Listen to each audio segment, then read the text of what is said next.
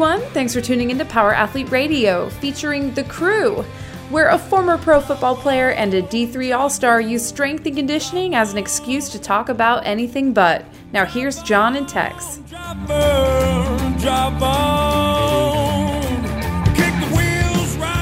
Welcome to another episode of Power Athlete Radio. Hey Tex, we're going to go back to the hotline, and I think we're going to pull it. Oh, you gotta. That's it. You gotta That's mute the hotline. that. Is that the hotline? That's, it's hot. It's hot. Oh man, I thought that was your Slack annoying the shit out of me. It's slacking off over here. Yeah. Well, dude, we got this thing called the hotline. I know we haven't revisited it in a hot minute, but if you're interested in sending us a question to the hotline, 929-464-464. 0. 929-ING-ING. 0. Yeah, if you want to get a hold of us, want to leave a question, anything burning in your mind with deep desire to know, like what kind of hair care products Tex uses, Maple syrup. what his favorite penguin is. The premier penguin. Yeah. Strength conditioning. I don't know any other penguin. Oh, the S&C penguin? You mean not the one? No, I'm going Colin Farrell in the new Batman. Oh, I like that penguin. Real weird, real short, Danny DeVito-esque. That's how I imagine the penguin being. Just very Danny DeVito-esque, very short, So ugly. driving a minivan, just old, like It's Always Sunny in Philadelphia penguin. That type of penguin is what I'm really looking for. So I say we pull back. We have Charles fire up one of these questions. Let's randomly pick one, and let's see what we come up with one of our listeners, if one of the burning questions they just have to know. So Charles, cue that bitch. Hey, Power Athlete. This is Jack. I've got a question for you based off the Brandon Lilly podcast episode. I know, John, you mentioned you're a huge fan of cast iron, and so am I, and I don't know if I'm venturing into the weird category of nutrition. Well, if you got to ask, you probably I've are. really moved away from cast iron because most cast iron pans need to be seasoned with flaxseed oil or grapeseed oil or some highly processed industrial seed oil. I know one of the huge rules at Power Athlete is don't be weird, especially with nutrition, but I'm just wondering, have you guys found a suitable replacement to season a cast iron pan that isn't going to make you sick long term? One more question I have, and I don't know if Tex is willing to share this, but how much liver were you eating and how did you cook it? I'm trying to eat some liver myself, and I'm just curious how you're cooking it, that you're able to put down enough to get you toxic. Glad to hear that you're feeling better, but just curious in how that liver journey went from you. Thank you so much, and you guys put out great content. I thought the Brandon Lilly episode was one of your best. Have a great day. Bye. Bye. Man, Where to begin? A two-parter. Well, first, let's start with the cast iron. How long do you think cast iron pans have been in existence? I don't know the answer to that. Let's look it up. Well, Enhance. It looks like cast iron pans were first used in the Han Dynasty in China around 220 AD.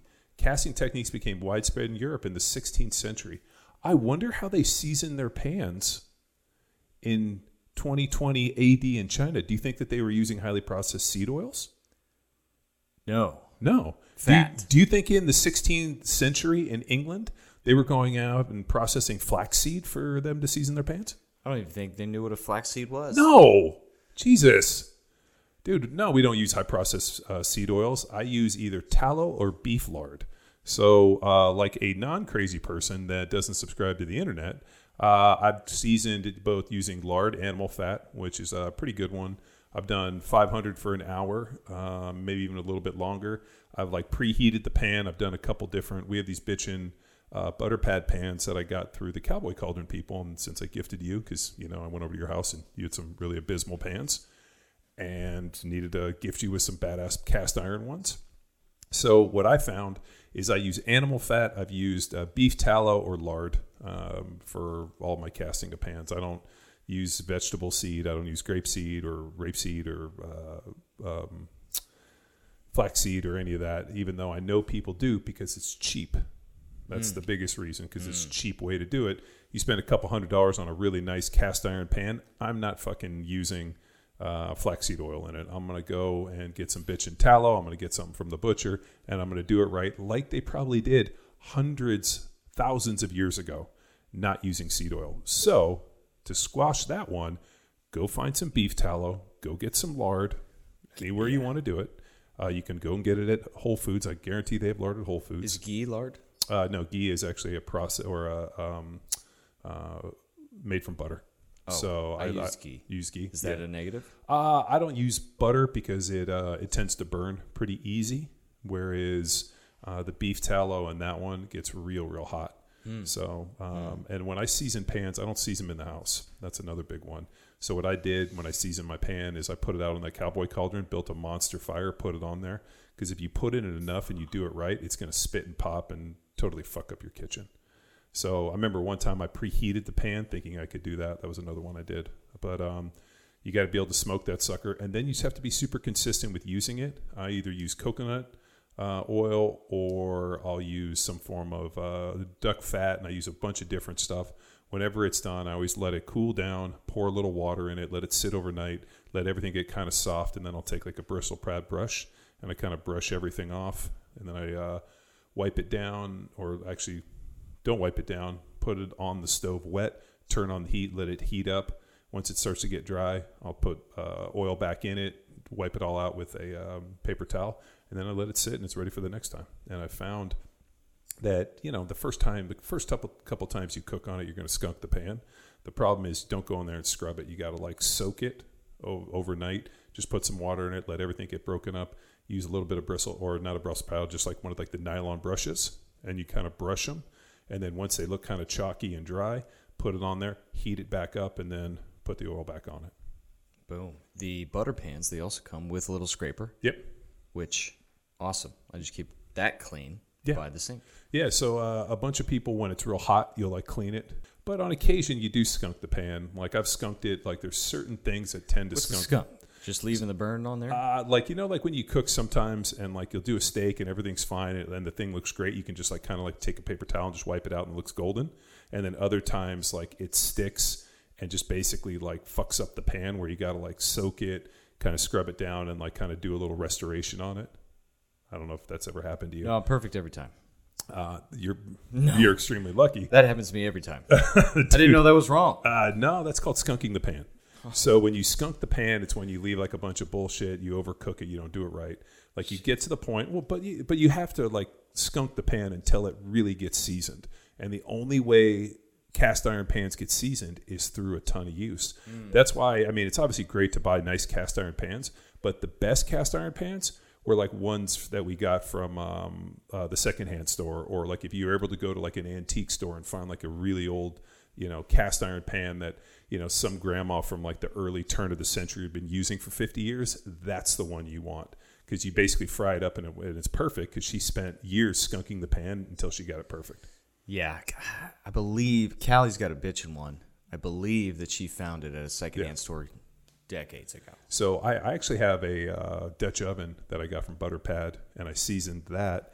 And if something like pork or any lamb or anything that I have is going to really like kick up and like spit a lot, I'll put it in there, and that's actually turned out to be pretty good. And then I made like cornbread, and I've done some German pancakes, and I've done those in there, and that usually comes out pretty nice. Yeah, cornbread staple, heat it up a little bit, so some Tacticalories fire salt and jalapenos, easy go-to. Yeah. Guilty pleasure, because you got that little pan. I don't want to cook cornbread in that big one. Yeah, well, that's what that little pan is designed for. So I have like the big pan, and then I just got that little Dutch oven, and that thing cooks really well.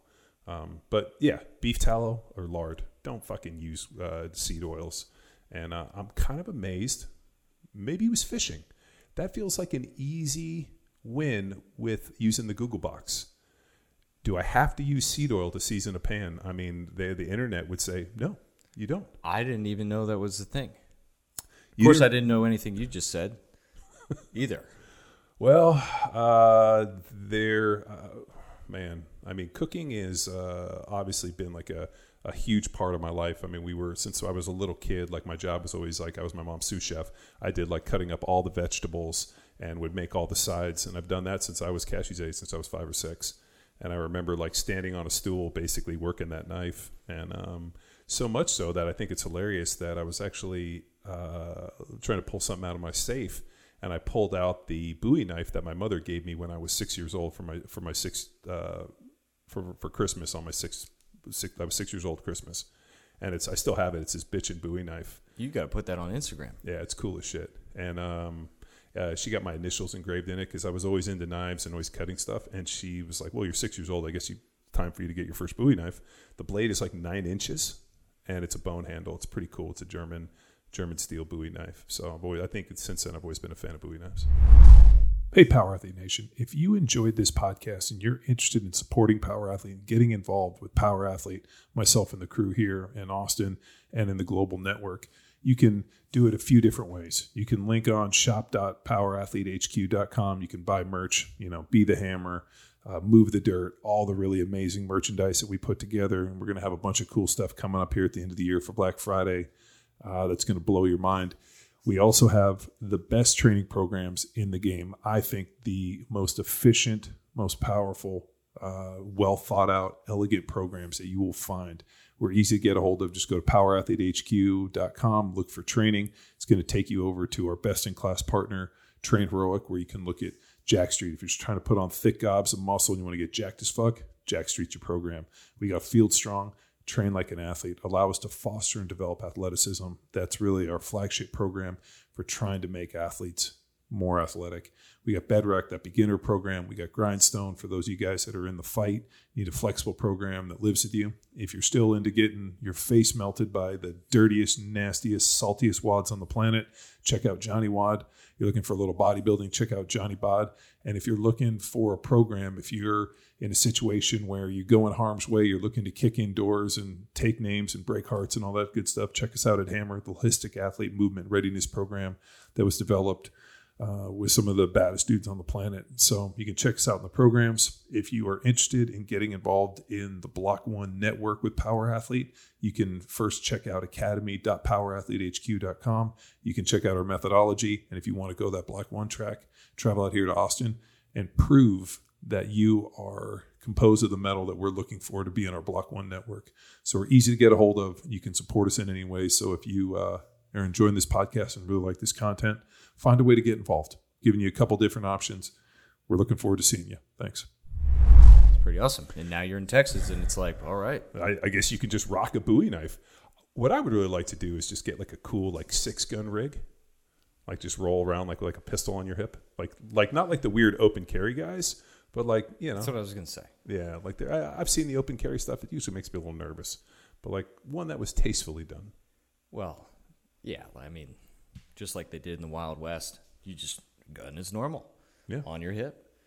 Yeah, the problem is every time I've seen somebody open carry, it's usually something kind of ridiculous. Obnoxious or ridiculous? Obnoxious, ridiculous. I saw a dude open carrying a 44 mag with a 12-inch long barrel. I mean, if somebody was going to attack that dude, he'd probably have to hit them with the gun before he could draw it. Yeah, that's a long draw. Yeah, it's super long draw. So, yeah, but the cast iron pans, don't cast them aside. Oh, look at that. Oh, was that that was a little pun. Ingo right now has peed himself a little bit. Assuming he still listens to the podcast. Yeah, he does. He worships the whole collection. Ingo has no other life other than Power Athlete Radio. And Adam Campbell. I mean, without Adam Campbell, there is no Ingo. Let it go, man. Yeah. He's just a guy. So for cast iron pans, you get two options. You either go out and you buy a pretty nice one. I mean, I've seen cheaper ones online and never had great experience with them.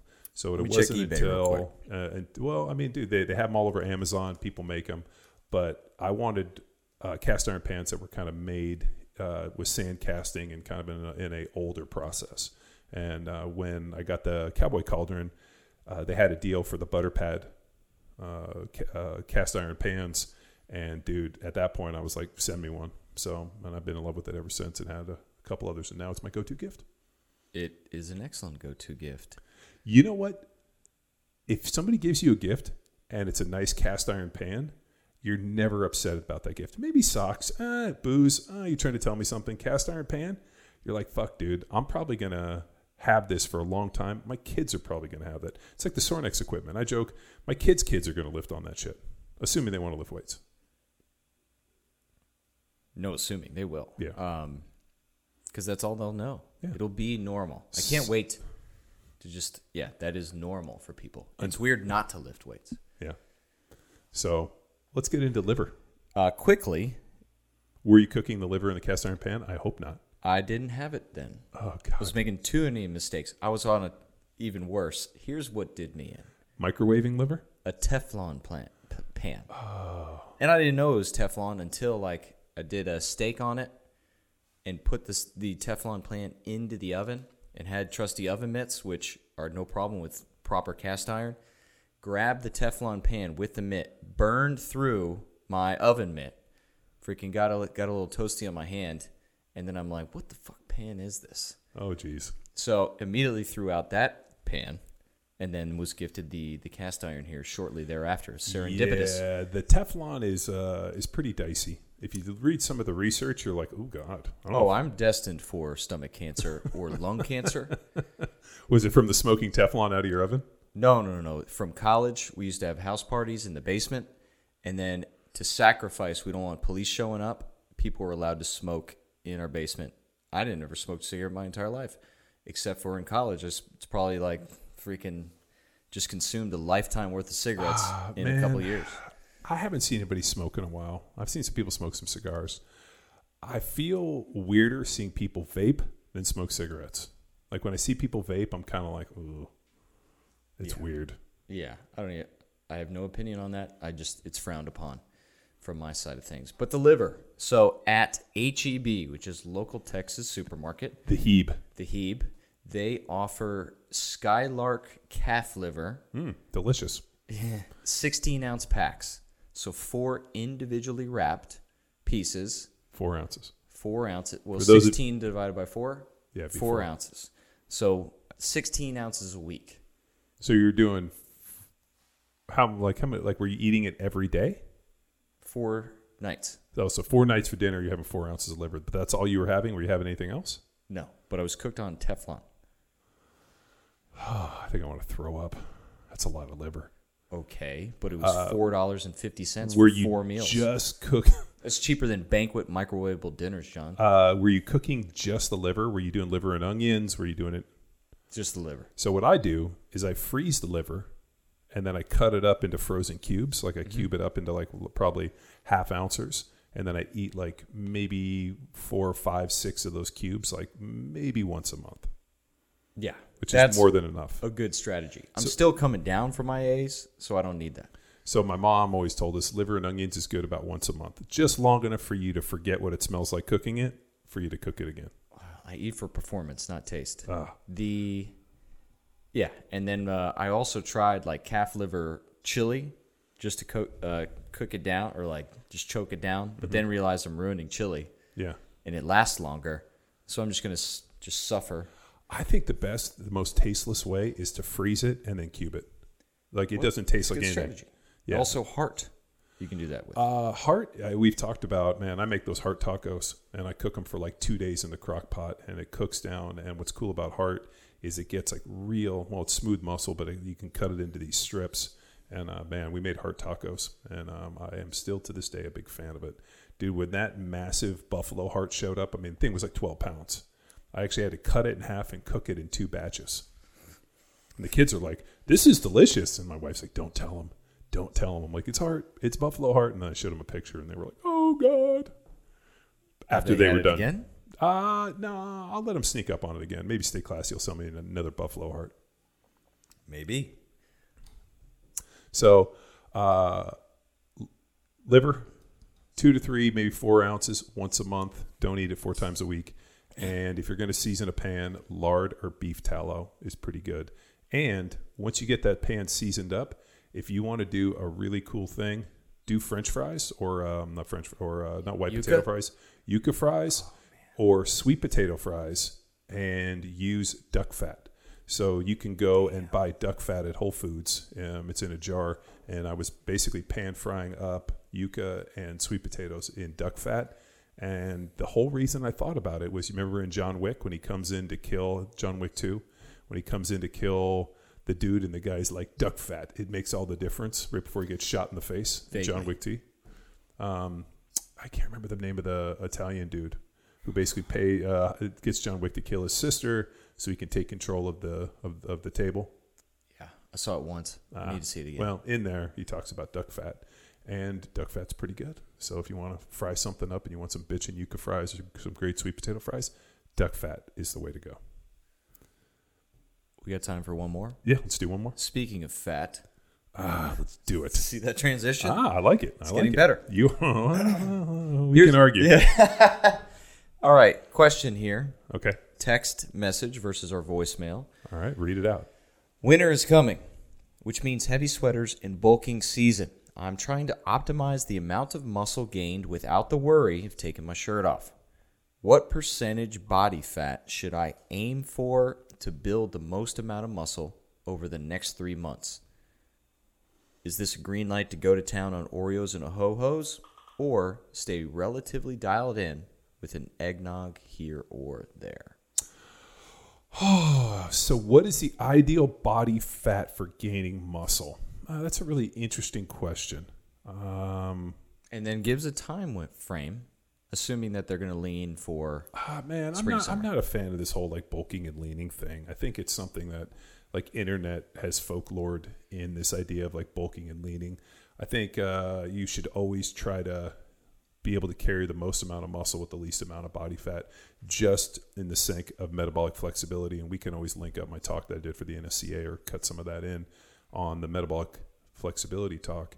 But what's pretty interesting, and in that talk I reference and talk about how oxidative fat is. So what's pretty fascinating, if you look at if you want to have a healthy androgen profile, it begs the question, what is an ideal body fat? And I think the least amount that you can carry, it being oxidative. So it's fascinating, and you need a healthy androgen profile, and fat definitely affects having a healthy androgen profile. So you got to remember 50% of testosterone in adult males is bound up by albumin, which is the protein made in your liver. 44% is bound to sex hormone binding globulin, which is also produced in the liver, and about 2 to 3% stays free form, and that free testosterone is really what we're kind of trying to protect. The higher your sex hormone binding globulin is, the least amount of free testosterone you have available for trying to put on muscle and having a healthy androgen profile. What? May I pause you for one moment? Can you explain what is an androgen profile, and then how do people get it? Where is it lined up on their blood work, or ask the doc? Yeah, so when you these are all your sex hormones. This would be like free testosterone, total testosterone, sex hormone binding globulin, estradiol, estrogen. These would be all of what would be characterized as your sex hormones. Things that we could take a look. Like I had a guy hit me up on Facebook telling me he had a low sperm count. My first question is, do you have a low sperm count, or do you just have weak swimmers? Because there's a lot of times where some people just have lazy swimmers and they're very inactive. Other times the sperm count is super low. So why is it low? And just asking me, hey, what supplements can I take to raise my sperm count? I mean, Google the internet.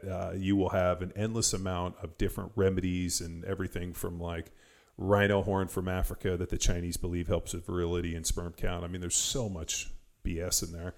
But at the end of the day, as a healthy male, you should have a good sperm count, but that's going to be dictated upon having a healthy androgen profile.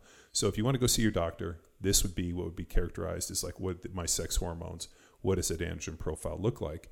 Depending on the test, you're going to see a range in testosterone. You would like to be in the upper part of the range, which if you're, looking at like a Vibrant America or LabCorp or, something like that, would probably be anywhere from like a 250 to 1250 kind of a range. What's wild though, we were recently looking at some blood work, and some of the guys had good total testosterone, but that's not what's really important. How much is bioavailable? Like we said, 44 gets bound up by the protein made in the liver. The other part gets bound up with the sex hormone binding globulin, and we're really looking for that free form. And these guys had sex hormone binding globulin that was through the roof. Now, what's pretty interesting, and this could be from oxidative stress, this could be from the environment, leaching plastics, whatever you want to call it. But, our grandfathers, and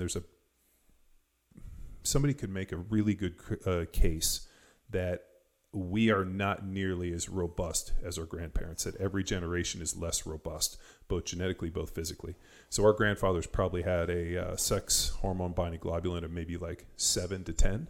Now their range is in the 40s, and we see people pretty regularly in the 70s. Now, what's cool or what's interesting, because we found a new pattern, the guys that we were recently looking at blood work on, theirs was high, but yet their estradiol was super low. So normally when estradiol is high, we'll see it high. So it's pretty interesting. And when estradiol is low, now you have to start looking at environmental factors. You know, is it lead poisoning? Is it environmental? Like, what's causing this? Leaching plastic. You know, if we go back to John Sapolsky's podcast, or the one podcast we did with John Sapolsky talking about leaching plastic, you know, being a huge determining factor for this stuff. So, you know, it's been pretty well established through the studies that obesity has an impact on the hypothalamus pituitary testicular axis. So what's known as the HPT axis, which if you were to just kind of imagine 2 points, right, is kind of balanced. So when an individual, let's give you an example, when an individual were to inject exogenous testosterone, like you were to go on testosterone replacement, that axis would get skewed because the body cannot make differentiate between like exogenous and endogenous. It just knows it has too much testosterone. So what happens is the body, realizing you have too much, starts putting the governor on, and now all of a sudden it signals for the testes to not produce as much testosterone. So it does it by like reducing luteinizing hormone and some other factors. So what happens also, and this would happen for somebody that were going hormone replacement. So you hear guys take steroids, they inject a bunch of exogenous testosterone. Now all of a sudden their nuts start to shrink and shrivel up because the body is sending a signal to shut the testes down. Now for men, most of the testosterone is made in the testes. A small percentage, like less than 10%, is made in the adrenals. For women, it's purely in the adrenals, so obviously it wouldn't affect women the same way. They would have a whole bunch of other issues if they were to inject exogenous testosterone. But it starts skewing that axis, and now we have the body dropping luteinizing hormone, and we have a bunch of other issues. Now, if you're not trying to have kids, you know, like you get to the point you're, you know, in your 40s, you've already had a, you know, vasectomy or whatever, and you've decided like, hey, I'm not going to have any more kids, and you want to go on some form of hormone replacement. Not necessarily a big idea as long as some of the other values are in check, like estrogen's not too high, and you know you're not super physiological with testosterone's in the 2,000 and 3,000s. Also controlling DHT. DHT is also directly related to enlarging the prostate and also hair loss, which, you know, as men age, one thing you don't want to do would be as bald, and you don't want to have a huge fucking prostate, because when that prostate swells, now all of a sudden that pushes on your bladder, and then you know, it's like old men that have to get up and pee 50 times in a night. Yeah, like Morty. Jerry Stiller in Zoolander. Yeah, he's like, give me a little pee-pee. That's exactly what happened. Swollen prostate. So you have the sensation that you got to go pee, but you really don't have to. It's fucking terrible. So definitely get that the PSA numbers, which are the numbers for the prostate health. That's really an important part of that whole deal. But studies have shown, like I'll say, that circulating androgens are negatively associated with too much abdominal fat for men. And this is an interesting connection between low androgens and metabolic syndrome and the lack of metabolic flexibility. So, go ahead. Oh, yeah. Also, leptin, which is a hormone that's produced that's related to insulin, right? So that's produced in an adipose tissue, and that influences functions of the testes both directly and indirectly. So there's a couple things that are going on here. That's a lot of things. Yeah. So the idea of like, what's the ideal body fat to be able to put on muscle? Enough body fat where you can handle the load. You know, you feel like you can train at a high level. You know, I mean, we have Jay Cutler coming on the podcast, and he'll talk about, you know, the dark days and when he was in bodybuilding, trying to, you know, carry 260, 270 pounds of body weight at 3% body fat. It's fucking awful. In the off season, he was probably anywhere from 14, 18, 20% body fat because he could train with a ton of intensity. He could handle a ton of poundages. And he knew that, you know, when he turned on his diet 20 weeks later, he could go from, you know, 300 plus pounds down to 250 pounds and not lose an ounce of fat. So the idea of what is the ideal body fat for gaining muscle, I would say the leanest that you can be with while carrying the most amount of muscle will guarantee that you are the most metabolically flexible version of yourself and will protect that androgen profile. So I don't know what that is, but I definitely know that if you're thinking like, hey, I'm going to bulk and be 30%, don't fucking do it. 20%, now we're start getting into a little bit of troubles. I think anywhere from like 14 to 18% would be about as much body fat as you had. Like, let's say you were 10%, you wanted to do a bulk. I think what I would do is I'd start trying to put on some weight, put on some mass. And when all of a sudden I was, had put on some muscle and I got to 14, 15 and that body fat started climbing, I would probably stop it there. I wouldn't stop it at 20. Just because I believe that will have a negative impact on your androgen profile and your ability to put on muscle and strength and train at a high level. Mm-hmm. Also curious how he's checking said body fat percentage. He himself doing the calipers? No, he's probably just looking in the mirror, being like, I look good. That doesn't fucking work. But if you're really serious about it, go out, get a, caliper test on, go and get a DEXA scan, bod pod. Not that, any one is more accurate than the other, but it's a great measure and a starting place where if you go do it a second time for a test and a retest, now you can see actually like, hey, this one had me at 10, this one had me 11, this one had me at 13. Now all of a sudden I've gained weight. Now how much body fat have I put on? The research is just very, very definite that fat is extremely oxidative and can really fuck a lot of things up, especially when you put it on rapidly, especially around the midsection, in that intra-abdominal area. So just look, just be very, very cognizant if you're putting on a ton of fat kind of in that spare tire area and also carrying a lot of fat in the butt and the thighs. Would you recommend maybe a coach to help guide?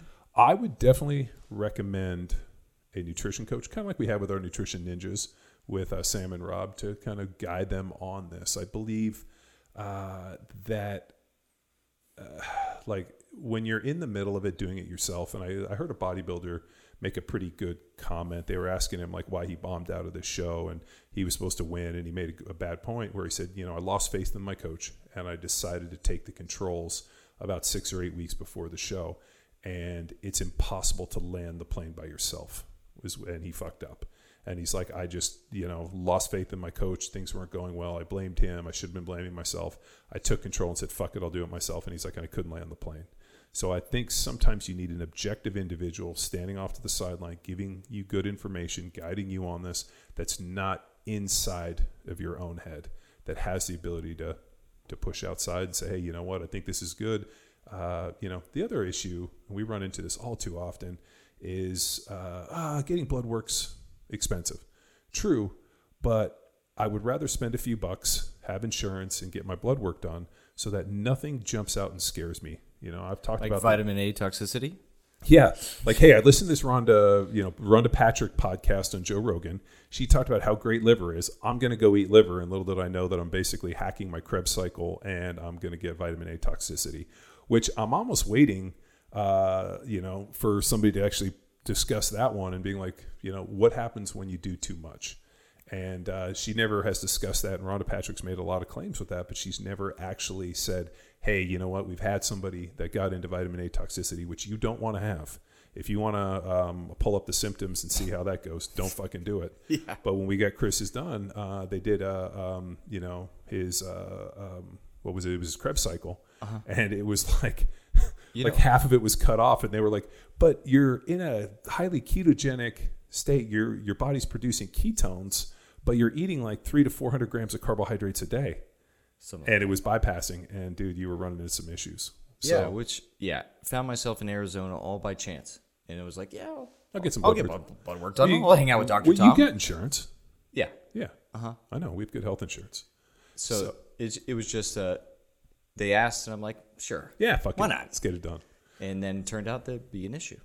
Yeah, my advice to people is, and we should link up my talk on metabolic flexibility, but that idea of if you want to be the most metabolically flexible version of yourself and you want to be the best version of yourself, try to carry the most amount of muscle with the least amount of body fat without doing something fucking insane like I'm going to, like the bodybuilders trying to get in shape for the shows. Those guys after the show have a ton of metabolic rebound and some really, normal hormonal issues because they're pretty much putting their body in a state of like close to death.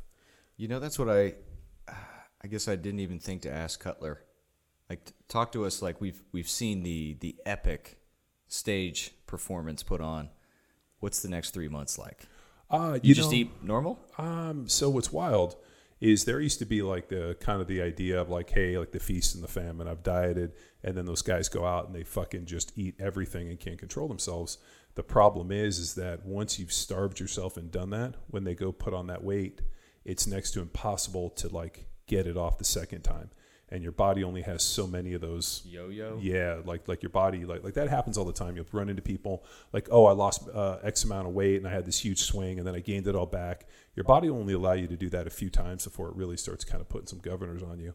So I think the bodybuilders that are really successful are probably guys like a Cutler, where he diets down, he does everything, and then he kind of does a little bit of, I think it's Lane Norton's reverse diets deal, where they slowly start adding calories back in, and they kind of, go through this process to hopefully safely get back to like a fairly decent amount of calories, so that they don't get into this like binge idea where now all of a sudden they've eaten everything, they put on a bunch of weight gain, they fucking fuck up the metabolism, everything kind of runs. So I think to have longevity, and we didn't get into this, and I'm sad we didn't, but seeing a guy like Jay who's had so much longevity, the fact that he wins his first Olympia at 33, still competes at 40, he probably had a very, very specific approach that he had, and we should ask him just on an email and be like, hey, next time, yeah, we'll get him on again and discuss like, hey, the day after the show. I mean, he made a good point, I think, where he was talking about, everybody wants cheat meals. I just wanted water because he had dehydrated himself so much. So maybe he was switched on enough to be like, hey, here was my plan going in. Here's my plan for the time I step off. This is exactly what it looks like, and this is the game plan. Because he doesn't seem like the type of dude to deviate off of the plan. No. Like, this is the plan. I'm going all in on the plan, and there is no fucking plan B. And that's why I appreciated having that dude on and why I liked rapping with him. But at the end of the day, just know that excess body fat fucks up your androgen profile and can negatively affect your ability to gain muscle because it's going to skew a few different factors. Asked and answered. Cool. Double time. All right. So we got cast iron. Mm-hmm. You be an adult. Go back in time, 1,000 years. Use beef tallow, lard, something that's more animal-based. Don't eat 16 ounces of liver a week. Once a month, 3 to 4 ounces. And if you want to get put on muscle, control your body fat. Don't eat like a pig. Don't eat like an asshole. So, thanks for tuning in to another episode of Power Athlete Radio. Bye.